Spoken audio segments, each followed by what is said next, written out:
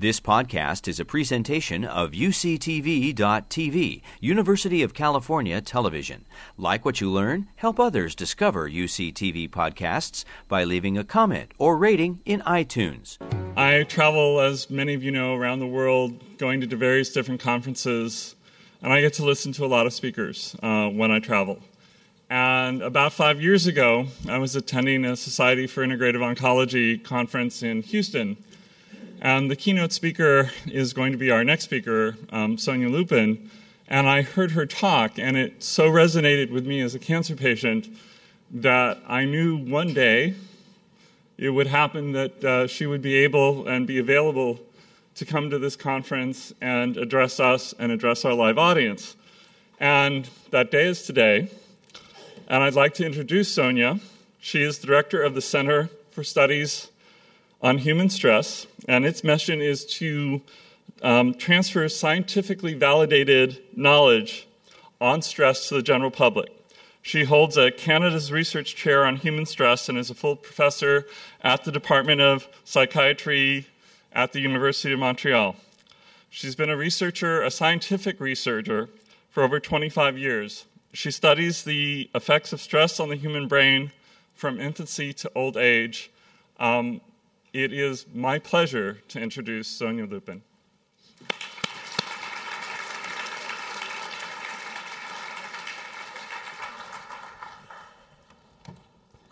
Good morning, everyone. So it's a pleasure to be here, echoing from my very cold and windy Montreal. So the little French accent that you hear in the back, I'm from Montreal, Canada. But as I always say, you're lucky because I speak much faster in French, so this is good. Okay.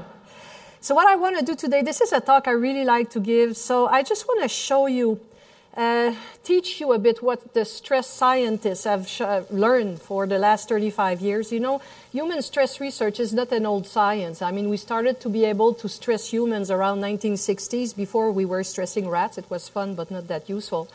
And we were able to stress humans around the 1960s. So it's quite a young research area. And I just want to come here and summarize a bit to you what we have learned so far and try to apply this to the field of oncology. So, you know, I really walk my dog and saying, okay, what is it that I learned that can have implication for the journey that you have today? So let's start right away with the famous definition of stress. I know that it makes it, you know, very academic to start asking ourselves, well, what is stress? But it's a very, very important question. Why? Because after 25 years of research on the effects of stress on the brain, I think that I finally know why we are so stressed out today. And the answer is very simple. I think we may be making a mistake. And here's the mistake. I think we know what stress is, and I think we're making a mistake. Think about it 2 seconds. If you don't have the right definition of stress, we agree that it's going to be quite difficult to deal with the thing. So very early in my career, I asked myself, what is stress for the public? Are we talking about the same thing or not? So I went out there and I did a survey with 1,500 people from 18 to 89 years of age, and I asked 2 questions. The first one, do you know what stress is? Everyone says yes. It's fine. Second question, what is it? If you know what it is, what is it? And when I do this, 97% of people will say time pressure. We feel stress when we don't have the time to do everything that we would like to do in the allocated period of time. And this is why, in the job you have today, or in the job you had in the past, if you have a consultant, expert on stress, that comes to your office and use the definition of stress as being time pressure, he's going to solve your problem in 2 seconds. He's going to say, well, since stress is time pressure, we will manage time, the famous time management. And then you will end up with a very organized agenda with post-it every colors everywhere. And after 2 weeks, you're going to stop this because it's too stressful. True, huh? It's true. So the first myth that I want to destroy right away today, and I'm going to say it twice because I really want you to encode it. Here it is. Stress is not underlying time pressure. I repeat, stress is not time pressure. If it was, How can you explain that you're very stressed out when you're going to the dentist? It's not the technician who's going to throw you on the chair. Or when you learn that, your spouse, for example, has a disorder. There's no time pressure, and yet you're suffering. So very early in my career, I realized two things. The first, we need to talk. And the second, me in my career, I could never just use stress questionnaires. We were talking about that yesterday. To assess stress in human beings, we don't have the same definition. I needed a measure that would never lie, that even if you're telling me that you're very zen, but that you're stressed out, I will know it. And this measure, we had it in the biological response to stress. Now, don't be scared. I'm going to give you your class 101 on biological stress in humans. It's not going to hurt. It's going to go fast. And with this beautiful knowledge, I'll show you how we can de-stress using exactly what nature has given us. And I will explain, I guess, some of your hobbies on the weekend and why you have to keep doing them. So here it is. This is how it works, a stress response. It's a beautiful stress response. The stress response is beautiful. I'm the only person in this world who loves stress. And I think it's very bad. Why? Because I've learned something else.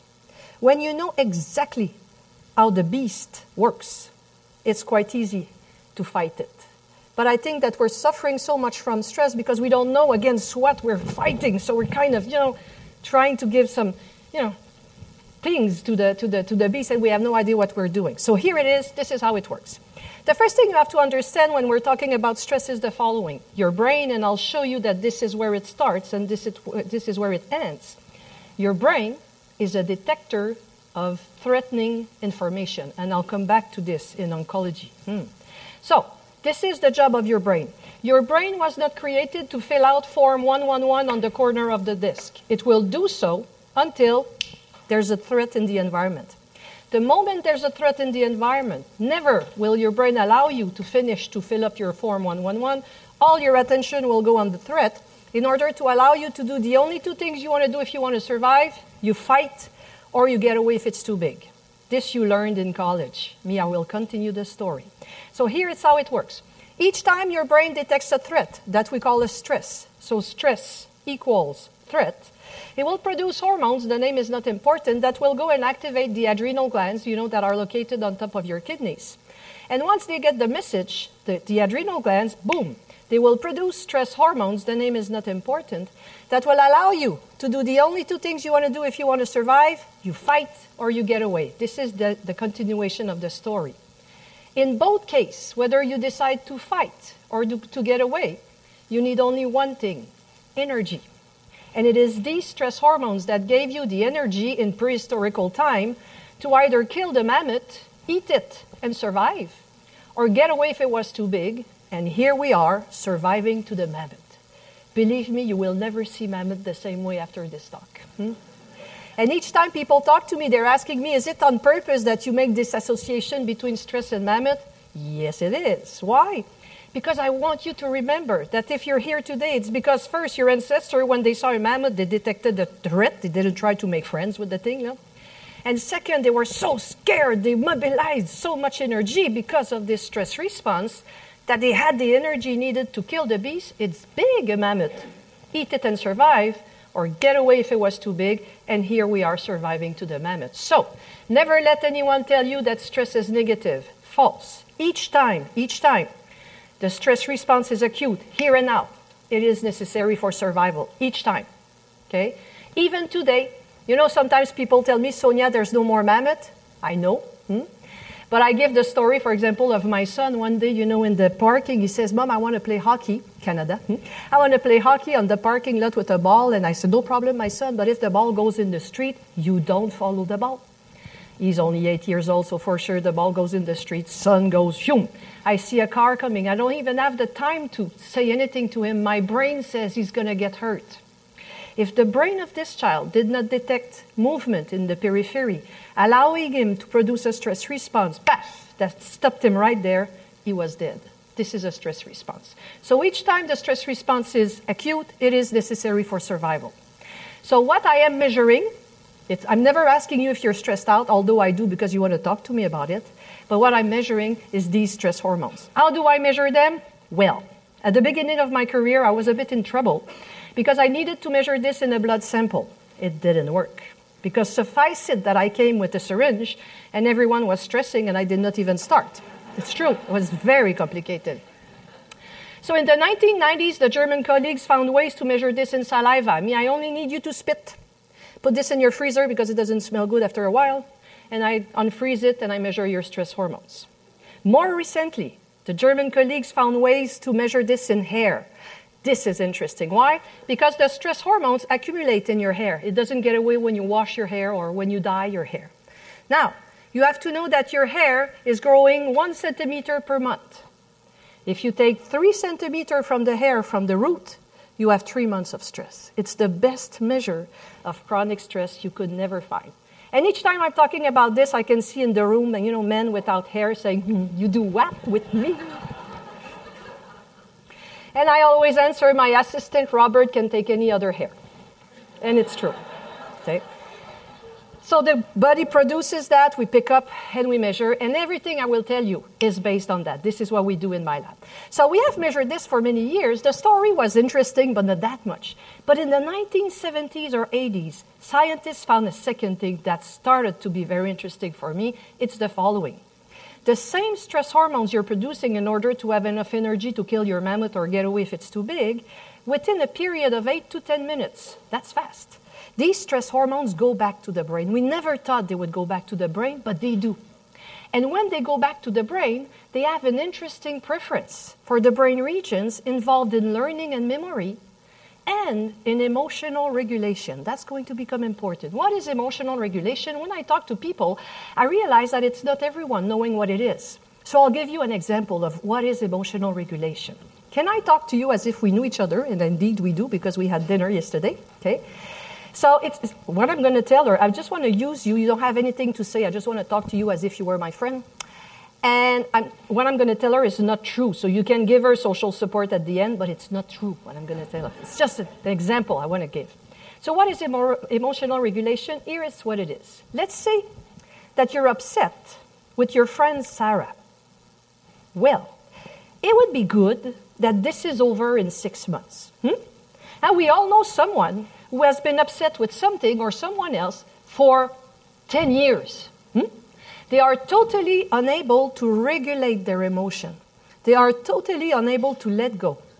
But the thing you don't understand, and when you are home on a Saturday morning ruminating on Sarah, and Sarah, by the way, is skiing with her 2 children. She's very happy, okay? So when you're home ruminating on Sarah on a Saturday morning, you're sending to your brain the message that it's a big mammoth, and you're producing enough stress hormones to kill you alone in your living room. And this is the thing important to understand. Nelson Mandela said when he got out of prison after 28 years of prison, the following sentence. He said, resentment is a poison that you drink, hoping it's your worst enemy that took it. But still it's you who took it. So the day you understand this, because it's the brain producing this response, never forget this. So the day you understand this, you learn something. You learn that each time, God, did I say this to my children? Each time you're upset with someone or something else, the only person who suffers is you. So the day you understand this, you say, well, my return on investment is not that high, so I'm going to start regulating my hormone, my emotions. The thing is that these stress hormones, when they go back to the brain, they prevent you from being able to regulate, to deal with, regulate your emotion. So it's Saturday night, you're still ruminating on Sarah, you cannot sleep. It's even worse. Okay?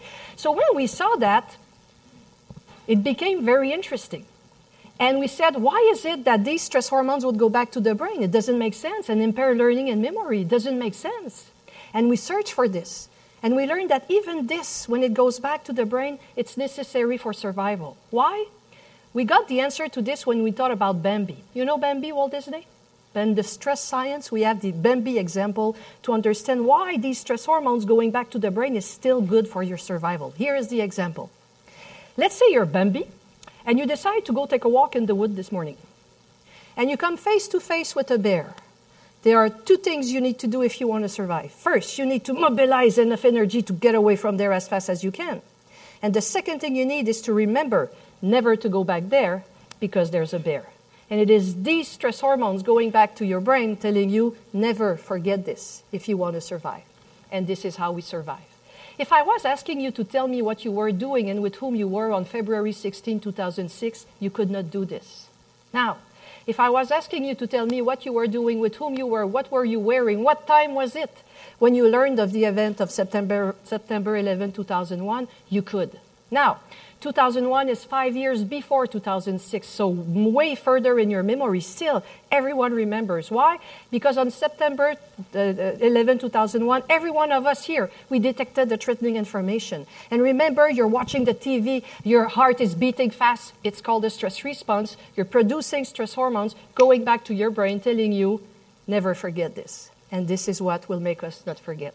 It's the worst nightmares of trauma victims. Why? Because they cannot forget. So just to tell you what we do seriously in my lab, I have 2 PhD students who are going to work on these stress hormones to neutralize, I didn't say erase, neutralize traumatic memory so that you can deal with life much better. We're not there yet. It's called therapeutic forgetting, if you're interested in that. But one day we will. So, all this long introduction to convince you forever that each time the stress response is acute, it is necessary for survival. The only problem with stress, and there's only one, it's when this same stress response, exactly the same thing I just told you, becomes chronic because you have too many mammoths in your life. Now, never forget, each time there's a mammoth, you're producing stress hormones, they go back to your brain. They go back to your brain, they go back to your brain.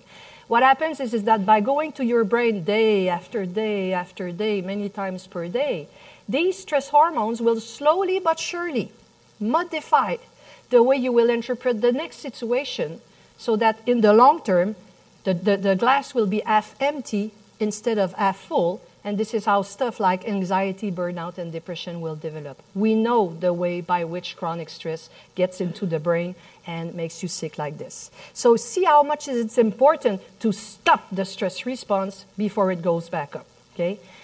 It's easier said than done. Why? Because there are 2 types of stressor.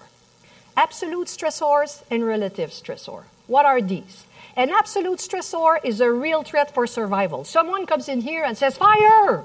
We're not going to start talking. We're going to start running, getting out of here as fast as we can. We have a problem, a scientific problem.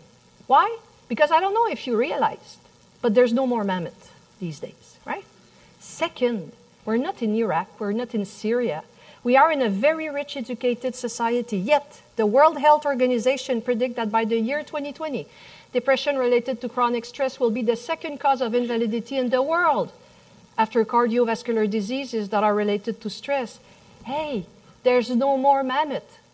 In the entire history of the world, we've never been so much insecurity, and yet so many people suffer from stress. And God, did we search for this one. And we realize that if we are suffering so much today, it's because the brain is a bit stupid. Doesn't know we're in 2019. It doesn't make the difference between an absolute stressor and a relative stressor. One day it will. In about 400 years, there will be no more burnout, I'm sure. But until then, the brain has to deal with that. So, what is cancer patient? You are exposed to absolute stressor because this is a threat to your survival.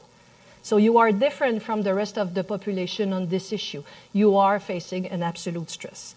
There's not a lot you can do on absolute stressor, but relative stressor, you can work on that, and this is what I'm going to talk to you about. But before I give you what is a relative stressor, I want to share a personal story with you. Everyone who knows me knows that what I would love the most in life would be to take a human being, bring him or her in my lab, and expose this person to an absolute stressor.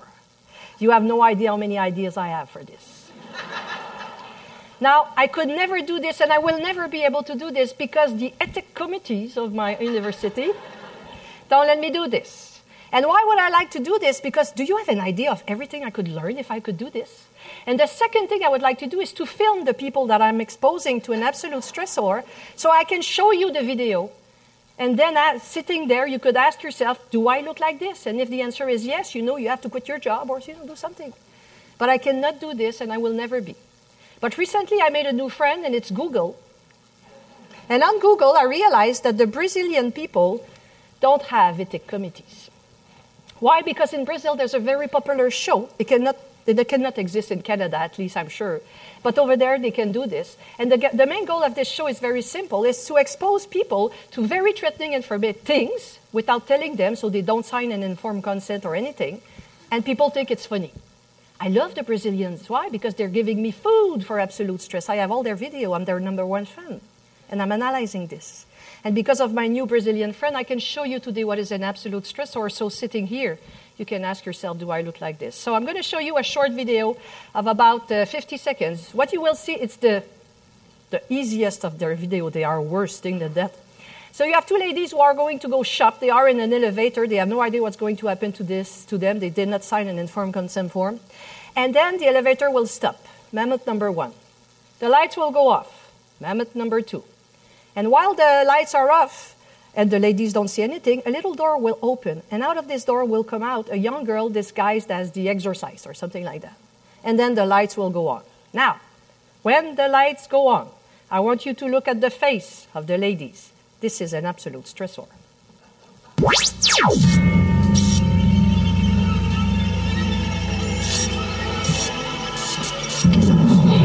Meu Deus, odeio quando acontece isso.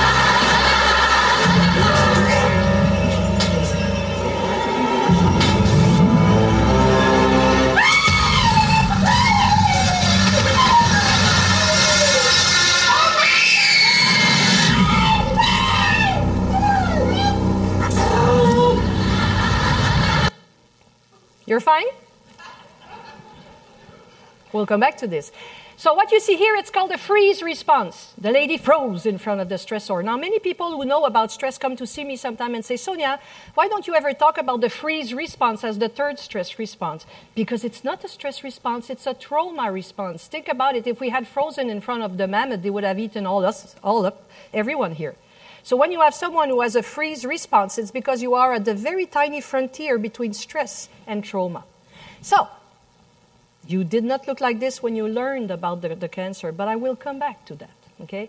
Today we are surrounded by relative stressor. It took us 28 years to find this, but scientists found that there are 4 characteristics of a situation that will induce the stress response, exactly what I showed you.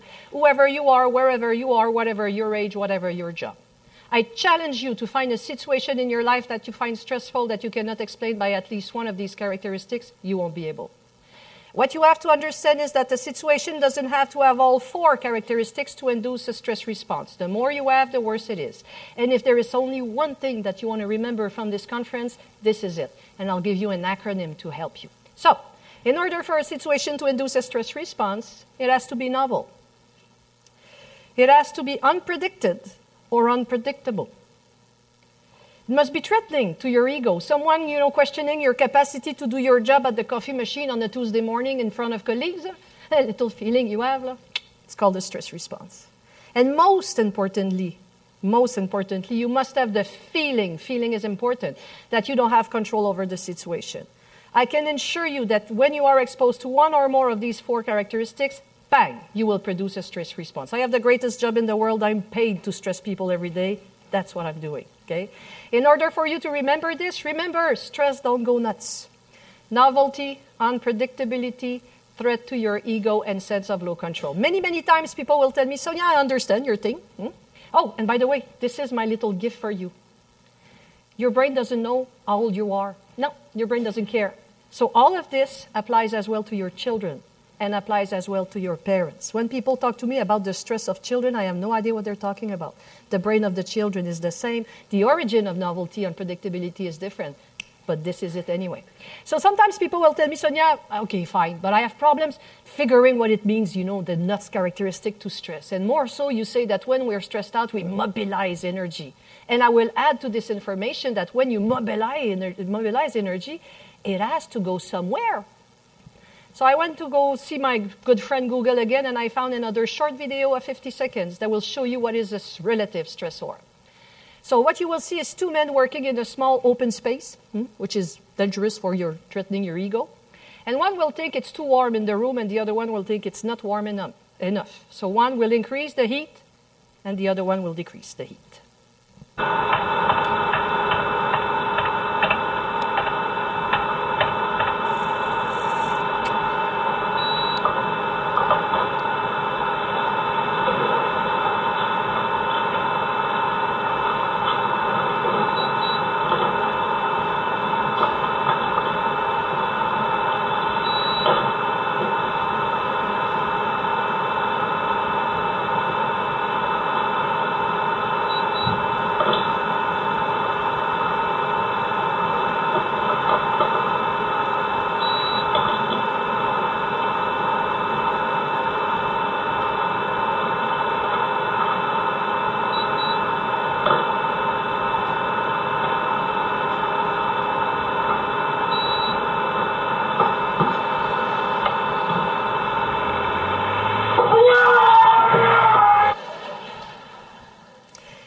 is usually the time you're telling me, well, okay, Sonia, I understand, but I'm not going to jump on my colleague. I believe you. I believe you. But, you had a very stressful day and you come back home and you find yourself shouting with the children at the table, and in the back of your head you're saying, this is not what I want to do still. This is why you do. This is what you do. You know why? Remember this as well. Why? Because each time you have a stress response, you're mobilizing energy. If you don't lose the mobilized energy, it will always come back as spontaneous anger. You know, when you have spontaneous anger and you start being very angry, this is nothing else than a sign that your brain is sending you, there's a mammoth. But we don't see this as a sign, and we keep going. I've been using this sign for many years. And when I find myself in anger with my son, for example, I said, my God, he did not deserve this one. There's a mammoth over there. I have to find it and chase it because I have to decrease this stressor. This is a sign that your brain's sending you. Now, for many, many years, I've studied the effects of stress on the brain and on learning and memory. Let me show you in 2 slides what I found. And what I want to do is to take my science of stress to apply it to oncology. So what I have found, if I bring people, whatever their age, to the lab, and I stress them. No, I measure their memory first, and I stress them, and I see what happens to their memory. I will see that there is a significant decrease in neutral memory of unimportant things, but there will be a significant increase in emotional memory. Okay, so they will remember my face, believe me. Okay, so there are 2 characteristics of emotional memory induced by stress. There's a difference between remembering the central versus the peripheral detail. When you stress someone, they will remember exactly what is the stressful thing. So if it's you, I will remember you. But I'm not seeing anything around. I don't see you over there. I'm not encoding you. I'm not even encoding you. It's only you. We call this the weapon focus phenomenon. You know, you have victims who had a weapon in their face. They can give the serial number to the police, but they never saw the face of the guy. It's a focus on central details. The second characteristic, the immediate recall is very low. They don't remember anything, but 2 weeks later, remember this, it's 2 weeks. Science have shown it's not 10 days, it's not 11, it's 14. We don't know why yet. There is a comeback of the emotional memory, okay? This has a lot of implication for oncology, and we were discussing this at dinner table yesterday because I've kept saying to my colleagues who work with cancer patients, when you announce the diagnosis, I can bet anything I own that if you give them information after the diagnosis, man, you're going to have to come tomorrow, and they are not encoding a thing. It's absolutely certain. They're not encoding a thing. And if they still be chronic in the long term, compliance will go down. They're not encoding what you're saying.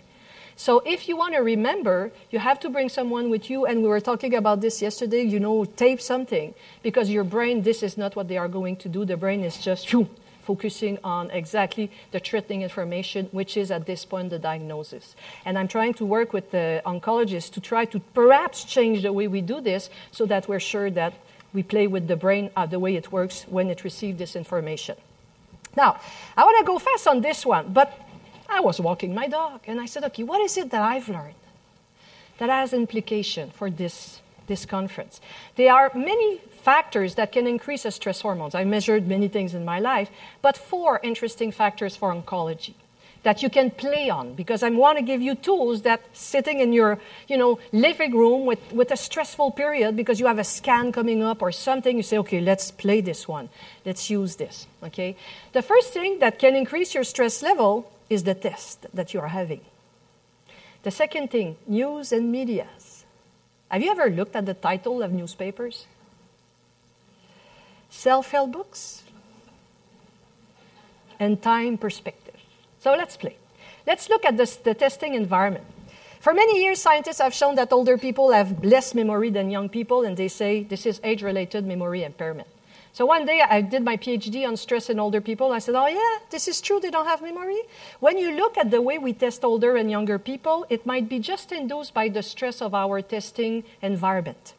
You bring older people to the university, you say you have to go in this office in the university. The old people have no idea where it is, and the young university students know exactly. So it's novel for the senior people and not novel for the young people. They are going to be tested on their possibly declining memory by a young research assistant of 23 years of age. This is threatening for a 72-year-old, not threatening for someone your same age. So I looked at all, and I have many of this. I really looked at the environment where we test people, and I said, what you're doing, scientists and clinicians, without even noticing it, is that you're putting these people in stressful environment, you're producing a stress response, gets to the brain, decreased memory, and you say, you have a mild cognitive impairment. And I'm going to show this to you. So what I have done, I took a group of older people and a group of young people, and I've tested their memory in favorable environment for them, young or old, or unfavorable environment for them. You don't test a 72-year-old person at 1 p.m., it's nap time. They've been up since 5, and the young just woke up. See what I mean? So I've done this, and I don't have the time to go to all this. And what I showed, these are the same people. When you test older people in unfavorable environment, you increase stress response, decrease memory. When you test them in favorable environment, no difference with the young. So what I want to tell you is that the environment in which we are putting people can induce a stress response, and this we have to take care of this. If you are a clinician, based on the results, we have created this guideline that is called When We Test, Do We Stress?, where we tell people what people find stressful in the medical care environment so that clinicians who want to work with this can at least try to decrease the stress of the environment. News and media. As every day you open the TV, you see pictures like this, you read the newspapers, etc. And one day, I always wake up before my children when they were young to read my newspaper alone. Zen. And in Quebec, there was a young girl who had been abducted. And everyone was looking for her. She was the same age as my daughter. So one day I'm reading my newspaper, and she's there, at the front page, and it's written, are we going to find her killed, murder, rape? And while I'm reading this, I'm like, I feel a stress response. And I said, well. The brain is a detector of threatening information. Could it be possible that when I read this, the brain detects a threat, I produce stress hormones? So I came back to the lab and we did the study. So what we did, and by the way, when I was thinking about this, I said, is it true that the newspaper, information is always negative? I was in New York for a meeting, so I was at the airport. I said, I'm going to buy 3 newspapers randomly and look at just the title. Look at that. And I'm not joking, this is random. Predicting a slowdown in revenue. You always have a negative word. Liberians reveals war scars. 2 young men die in India, crash. Interactive features, faces of death. Even in the health section, it's negative. If anyone here knows the newspaper title, I do. So we did the study, and we exposed 2 groups. One group read real negative news, and one group read real neutral news. You have no idea how long it took us to find non-negative news. I'm not joking. The student came in my office, and they're almost crying. I said, what's up? There's no. I'm like in the depth where people die. This is the only positive thing I can find. so anyway, we were able to get neutral news. So people, they just read the news. That's all we asked them. Read the news. And then we stressed them to see how they would react. And then we let them go home and 48 hours later, we called them to try to see what they remember about the news. We did this in men and women. And what we found, men, no effect. Women, they have a significant increase in stress reactivity only after they read the negative news. And they remember 13% more, this is a lot, of only the negative news 48 hours later. So it really, really has an impact. So when I'm stressed, I don't read the news. I'm not joking. When I'm not stressed and I'm zen, I'm coming back from a vacation, bring it. But when it's like this, I'm not going there at all, okay? The self-help book. It's a huge market. It's difficult for the people to make the difference between the scientifically valid and the non-scientifically valid. And I'm in mental health, domain, and we've been asking ourselves, why is it that people buy so many books? We know nothing about self-help books. The only thing we know is that if you bought a self-help book this year, there's a 92% chance you're going to buy another one next year. Now, the thing is that if the first one had worked, you wouldn't have to buy another one. Got it? So we think that because of the stigma of mental health disorder, it's a self-diagnosis method that people use to try to find answers because they don't want to talk about it, or treatment. So I said, if it works, there should be less stress, right? It's worse. So what I've put an ad in the newspaper, and I recruited consumers of self-help books, real consumers, okay, and non-consumers. I exposed them to stress, and I measured their depression level to see whether it's self-diagnosis. And one of my colleagues said, no, you know, these people who are consumers of self-help books, they're neurotic people. I said, well, this is a judgment. This is a value judgment, but I'm going to measure personality to check it out. Here's the results. Consumers are much more reactive to stress, as you can see here. So the stressor is the stressor is the TSST here. So they are significantly more reactive to stress, and they are more depressed. So I think it's a self-diagnosis treatment approach. People are looking for answers. We were talking about this yesterday at dinner and at the focus group. People are hungry for information, and they are hungry for a safe place to get this information. That's the problem. Where do I go? What is the safe place, and what is the whatever thing that you have? No difference in personality. No, they're not neurotic. Called my friend, said, no, they're not neurotic. But yes, they are suffering. Time perspective. Well, some people, as you know, live in the past. Some people live in the future. And some people live in the now. And everyone says, you should live in the now. Nah, I'm not sure about that. Why? Because there's a scientist called Zimbardo who did a lot of work on that. If you want to read a good book, a Zimbardo book on Amazon is a good book. Because they are different. There are 6 types of personalities in there. You have people who live in the past, but they are always in the past negative. You know, my life was so difficult, you know, when I was poor, my parents. And you have other people who are in the past positive. Much better in my time.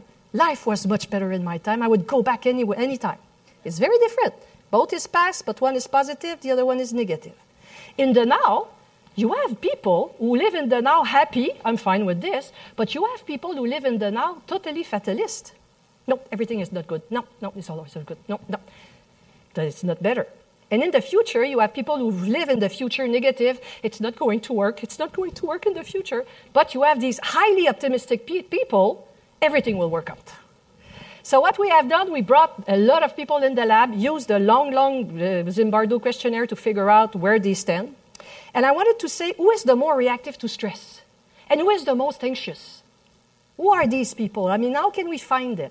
And what we found is that in terms of reactivity to stress is those living in the past negative and the present fatalist who are significantly more reactive to stress. And those living in the future negative are the anxious one. I don't care. All 3 of them are ruminators. And you know now the price of sitting in your living room and ruminating on things. You're sending the information to the brain that it's a stressor. Poof! It produces stress hormones, and this is what we don't want to do. So let's work with this information. Let me share a personal story, and this is what Josh learned. It's a friend of mine who convinced me to give this conference 4 or 5 years ago. In 2009, I was giving a conference to the public, and at the end of the conference, a woman comes to see me, and she's talking about depression a lot. I think she's depressed. And while I'm talking to her, I realize it's not her, it's her husband. And I tell her, I said, well, that must be very stressful for you. She says, yeah, but it's even worse for the children. Because, you know, my young son, who was always very cheerful, now is very sad. And my 14-year-old daughter doesn't want to introduce her new boyfriend to the family because she doesn't want him to see her father like this. And she left. She said one last sentence before leaving the room. She said, if my husband had been paralyzed in a wheelchair, everyone around us would understand our ordeal, and my daughter would have no problem introducing her father to her new boyfriend. But because my husband is suffering from a severe mental health disorder, the stress of the stigma will kill us before the disorder itself. And she left. And I stood there for about 10 minutes, and I said, well, let's do the study. So I did a study in 2010, I think. I decided to do a study called Silent Victims, where I measured salivary stress hormones, it's cortisol, in all family members, mom, dad, children, of 3 groups of people. The first, these families in which one parent has a clinical depression. So what I'm saying here is that the children are exposed to 2 stressors, the stress of the disease and the stress of the stigma. I needed a control group. It was a cancer group. But yesterday I learned that cancer can be much more stigmatized than I thought, okay? So children who live with a father or a mother with cancer, we did not use real stigmatized or that we know of stigmatized cancer like lung cancer, for example. And we had a control group. So we had, but the thing is, I started this in September 2009. In September 2011, my husband is diagnosed with a major depression. He was sick for 2 years, very, very sick. And I said, well, it's interesting that I started a year and a half ago a study on depression. Huh? 2012, I am diagnosed with breast cancer. I remember sitting in my kitchen, said, life can be cruel. Because I'm doing a study where children are exposed to one or the other, but my 2 children have both. Okay? And no, I did not test my children. I did not want to do this. I said, I'm not going to test these children. They have enough on their plate. But just to use this information to let you know, I said, okay, I'm in trouble here. What can I do? It's an absolute stressor, the cancer. I cannot control this. Fine. But I'm going to control my relative stressor so I can decrease my stress bucket. I see stress as a stress bucket. I'm going to put it down as much as I can, so when I have all these things coming from my absolute stressor, I'm going to have space. So I just want to come here and share to you what a stress scientist does when the stress scientist is in this situation. But before, I want to share with you what a stress scientist has learned, and we were talking about that yesterday. What a journey. The first thing that I learned, the stress of our test. Remember the stress of our test, the study I had done many years later? I had, I think, 4 biopsies. And they gave me an appointment to receive the results, so having my diagnosis. So I go there with my husband, and I'm sitting in the waiting room. There are 3 women like me waiting for the same thing. We're all sitting there. The doctor is late. Okay, I saw him taking a coffee at the cafeteria. It's fine. He has to take a coffee. We're sitting there. I can sense the stress of these women because I've been doing this for years. There's a woman there that is eating so much of her nails that she's bleeding. And the only thing I have on my mind, the only thing is the following. If I wanted in my lab to expose people to this situation, I would never go through ethics. This project would never be accepted. The way we were stressing people in this room was not ethical for me. I could not do this in my lab, I can tell you. And that's the only idea that I had. And this is when, after that, I started to go and see my colleagues, say, come on, guys, we have to find a way to do something else, whatever it is. And this is what we are waiting. So that was the first thing. The second thing, the news, the media, and the people. So I learned that my cancer was because I had too much cranberry juice, too many negative emotions. Everyone was going to tell me what they thought about stress. We have to write a book about what to say and what not to say about stress. All together, we have to write a book because it's crazy. Okay? The stress of doctors' debate. Everyone, giving their point of view. Okay, can you just come up with the consensus, everyone? No? So we know where we're going. And the self-help books, there were 1,000 books. How can I find my ways in there? And I think that The Advocate, when you read good books, you should put it on the whatever database so that people can share. They are so hungry for good information. So what a stress scientist has done to control the stress response, the first thing, I said, okay, I can only control my relative stressor, fine. And my most important stressor now is sense of low control. I'm going to increase the control. I'm in Canada, so everything is free doesn't mean you have services. So I was 4 biopsies. I said, so I decided to take money and go private. This is the way I decided to do it, to take control, to have the feeling. I can never have control over the damn thing, but I can have the feeling I have control over the situation. And I decided to be a partner with the doctor, exactly like you're doing now. And then I decided to deconstruct and reconstruct my stressor. This is a way to decrease a stress response very easily. You have to know exactly why you are stressed out. So what I did, and now I created programs for this, I put all the situation, this relative stressor that were stressing me, and I deconstructed them. For example, conflict with my husband. Why was it stressful? Was it novel? Was it unpredictable? No. But it was threatening to my ego, and I didn't have the feeling I had control over the situation. I put an X where it is. Then, the morning traffic. I hate morning traffic, so it's unpredictable and I don't have control. Tick, tick, tick, tick. Waiting for my biopsy results. Well, all 3 of them was very stressful for me. And the project deadline, because I was still working, was no sense of control. The first thing I learned when I did that, I'm much more sensitive to sense of control. And each one of you here, you're more sensitive to one or the other. Some can be unpredictability, some can be control. Once you know this, you can organize your stress bucket. If you're very sensitive to unpredictability, I try to control the things you can.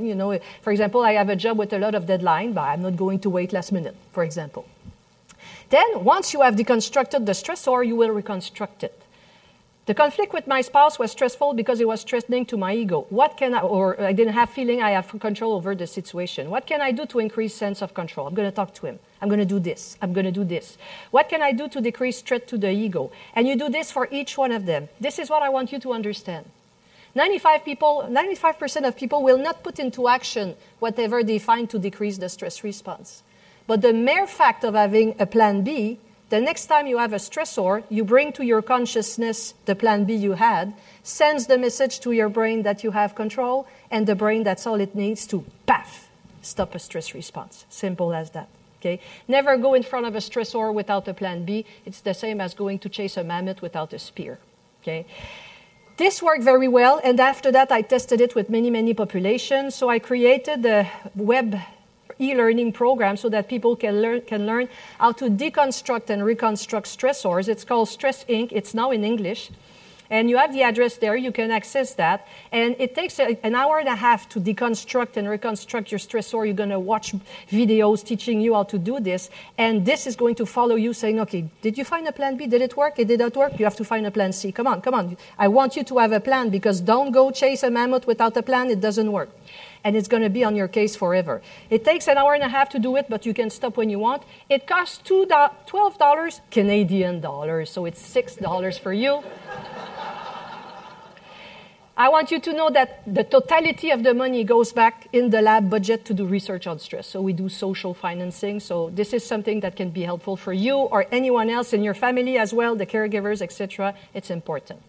That's the first thing. So I learned this, put it back in the lab. The second thing, social support. The best way to decrease the stress response is to have social support. We don't know why, but it works. So what you're doing here, half of the job is done, okay? So I started a support group for me. I could not get out of the house, so a group email with everyone I know, and I was giving them some news, and I was looking for one thing.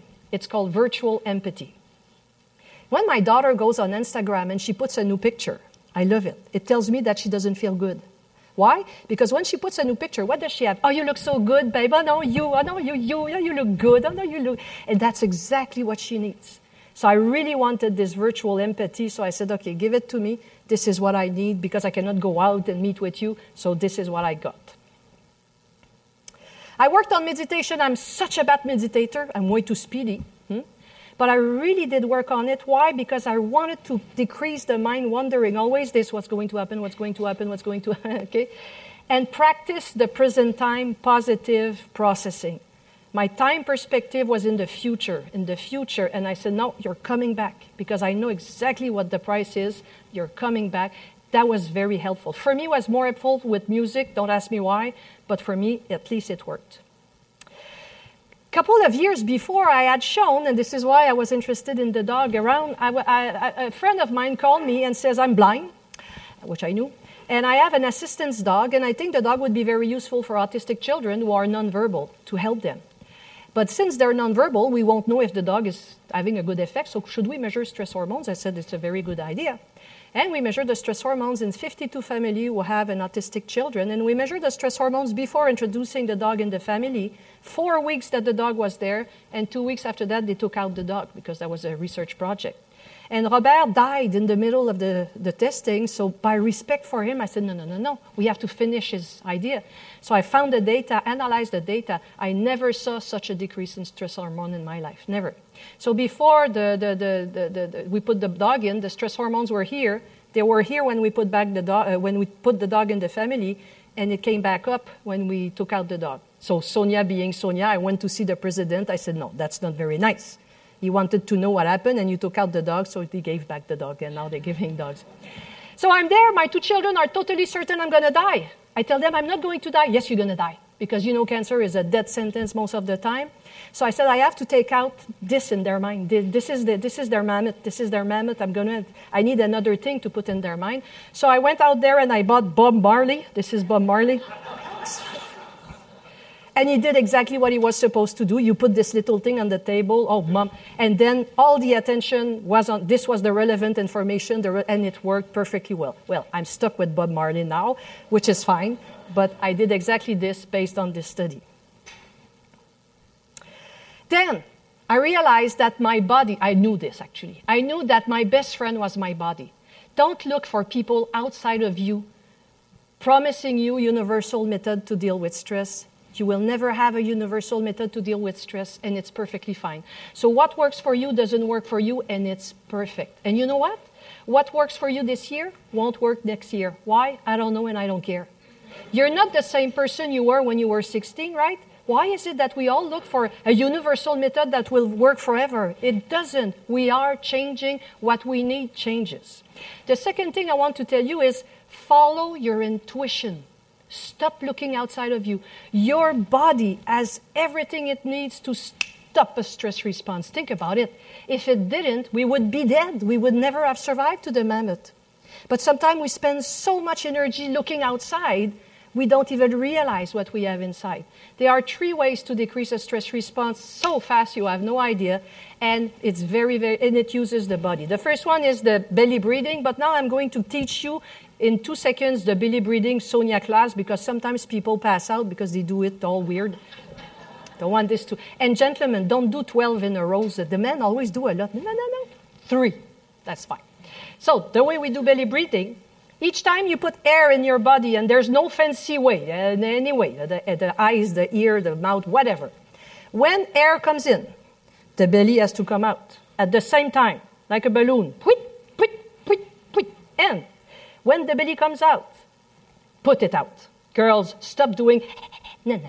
Put the belly out.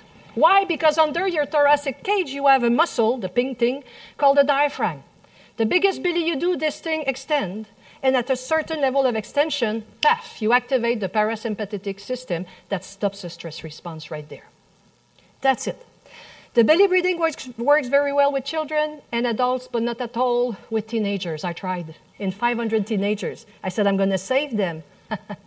They all looked at me saying, no, I'm not going to do belly breathing. No, I don't want to do this.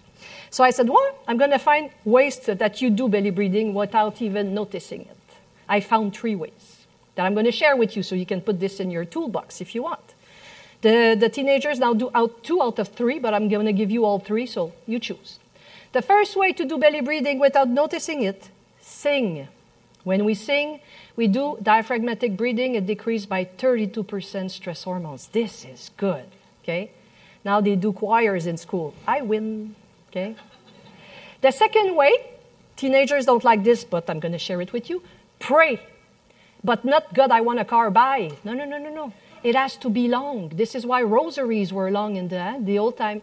Why? Because when you pray long enough, you have a tendency to do belly breathing. And this is why yoga works, because of the mantra. If there is no mantra, it doesn't work. The third way to do belly breathing without noticing it, listen to music. But not 250 beats a minute. You know, our teenagers, when they go in raves in the weekend, you know, like these disco things, and we pick them up at the emergency room because they passed out. There are 2 reasons to this. First, they took drugs they didn't have to. But second, a rave lasts for 13 hours, and the music in a rave plays at between 150 to 250 beats a minute. That's fast. Now, the brain has this weird tendency to synchronize the breathing to the beat it hears. And this is why, you know, in African tribes, when the sorcerer wants to pass out, they start the tam-tam not too fast, so it's synchronized. And then they go a bit faster, more blood to the brain, and bye-bye the sorcerer. Now, if you are in a rave at 150 beat minutes, bye-bye the same thing. But this rule applies if you listen to music that is slow, not 150 beat minutes. For example, classical music, smooth jazz, our love songs, you know. And even if you do not want, I've been trying to control this for a year, it doesn't work. The brain will synchronize the breathing on this, and you will do belly breathing without even noticing it. It's an amazing thing. The second method to use, it's the most efficient, decreases depression at the same time because it induces neurogenesis. And this is something that people who are sick don't do a lot because they think they cannot do it, and I don't believe that. Here it is. Lose the mobilized energy. We have been telling you to move for many years and said, no, physical exercise, it's always the same thing. I'm not saying to do physical exercise. I'm telling you, lose the mobilized energy. Because if you don't lose it, it's going to go here and on those you love. In the mammoth time, they were losing the mobilized energy, right? They were killing the beast or running as fast as they could if they could. Now, it's quite difficult to run in a car when you're stuck in traffic. The feeling you have It's mobilized energy that is not gone. Then lose it. I once had the very bad idea to tell in a public conference to whom my neighbor was participating that it's only when I'm stressed out that I'm going to go and bike as much as I can. Now each time I come back home biking, she's waiting for me. Are you okay? Yeah. So I moved. But not because of the neighbor. I love my neighbor. But I had to put my children in a new school at 7 and 9 years of age. I knew this was a stressor. So for the first month, we live at 1.8 kilometers from the school. So for the first month, this is why the neighbors don't talk to me. They say she's weird. For the first month, systematically, I went walking to the school after the school day. And I told my children, give me your bag and you run home. Because I knew they had mobilized energy and I want them to lose it. They didn't say a word. They did it. And after a month, my daughter said, okay, Mom, there's no more mammoth. I said, okay, I'm back to the lab. Ciao. Okay? Now, I know that when we are sick, we have the feeling we cannot move. And I'm not telling you to play tennis. But when I was very sick, I said, no, I'm going to walk this dog, even if I have to walk like this. But just the light and just the movement and just the fresh air will do much better for my neurogenesis and everything than anything I can do. And I was convinced of this, and there are so much scientific data out there that you should be convinced of that as well. Sometimes I could not get out. And I use something that my new colleagues in the US are using to have people move when it's more difficult to move. Here it is. I'm going to share this with you. By the law of Darwin, of evolution, anything that has no more purpose should be eliminated, right? Now there's a question for you. Why is it that we still have music? What do you think that the mammoth hunter were doing at night around the fire after the hunt? They were dancing at the sound of music. And what were they doing while they were dancing? They were losing the mobilized energy. You have no idea how many times my children came back from school stressed out and I said, oh yeah? Put Britney Spears and I said, we dance. And then my children would say, oh, you're so cool, Mom. I said, no, I'm Machiavellic, but it's fine, okay? Let me give you one trick that I did a lot. You find the 5 best disco dance song ever created for you. 3 minutes per song, by 5, it's 15 minutes. Then, you're going to go buy the headphones that doesn't make any noise. Then you're going to put everyone outside of your room. You're going to lock the door, and you're going to put this on shuffle. And you're going to dance. And don't tell me it doesn't work until you do it. It does work. Don't do this every Tuesday and Thursday at 8. You do it when you're stressed out. When it does this and you say, okay, I need to breathe. Try it and let me know if it works. And I'm going to give you the last one. While you're dancing like this in your room, go in front of the mirror and look at you. You're not going to look like this. No, you're going to be like... Why? Because the third way to decrease stress hormones is to laugh. The same brain regions that make you stress makes you laugh. Think about it. I'm sure it happened to you. You come back home very stressed out. You give a very bad joke and you cannot stop laughing. I'm sure it's a short circuit or something like that. Each time you laugh, paf, you stop the stress response. You have everything you need in there to be able to deal with the stress response. That's exactly what I have done. That's all I have, but I have a lot because I know it works. Just before, I'm going to take my minute and a half to give you, in the meantime, the study ended. Remember my study, depression, cancer, etc.? The study ended and I analyzed the result. I can tell you, I'm a scientist. I'm alone in my living room analyzing the results of the children. I have 2 children who had a father with depression and a mother with cancer. I'm like, oh God, I don't want to see the results of this one, okay? And I analyzed the results. So, this is the result in terms of the stress. It was so difficult to get this. It took us 4 years to recruit 87 families because we asked a lot from there and they're already quite sick in there. So it was very difficult. We measure stress hormones, depression, anxiety, self-esteem, quality of life in all of these, in all of the parents and the children, everyone, even the dog. No, joking. This is the stress hormones level in the parents. The only group that is different is the depression. But there's no difference in the parent who is sick in terms of the stress hormones. That's good news. The spouse, look at that. No difference at all. All the lines are on top of each other. Okay? And the children, no difference. And I try to find a difference to make sure there's no difference. I'll come back to that. In terms of depression, for sure the depressed parent is higher. Cancer parents, a bit high, but not significantly different from the controls. And the spouse, no difference as well. Children, no difference. They are resilient. Adaptation of the species. Anxiety.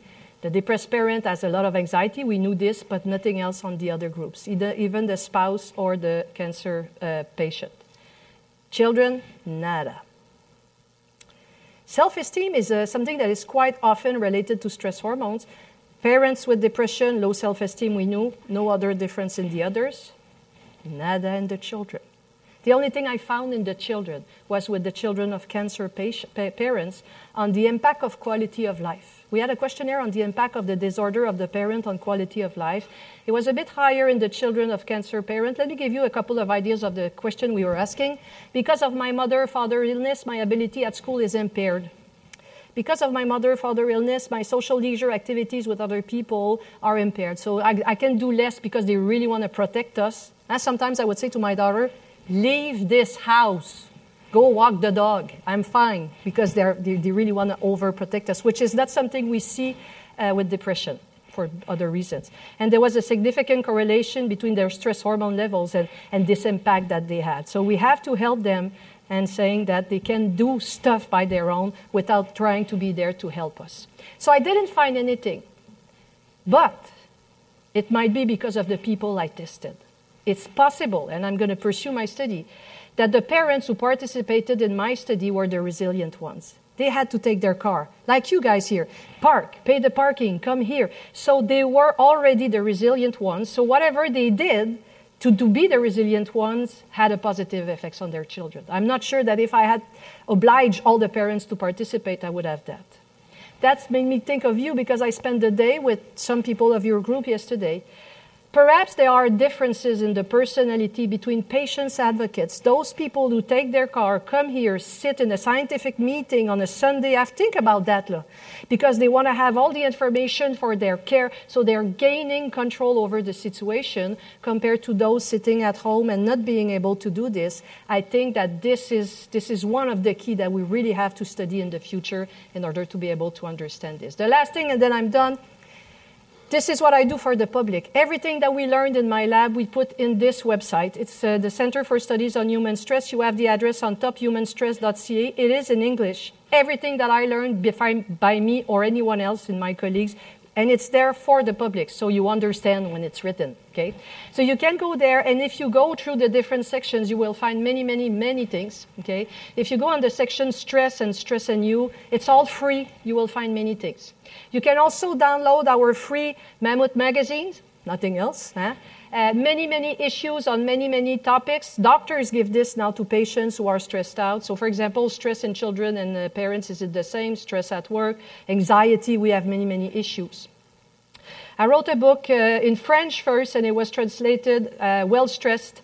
I think it's available on Amazon or something like that. It's everything I know about stress written for the public so that those who pay for these research can get the return on investment. So I thank you for your attention, and I wish you a very good mammoth hunt for 2019. Thanks. You've been listening to a podcast by University of California Television. For more information about this program or UCTV, visit us online at uctv.tv.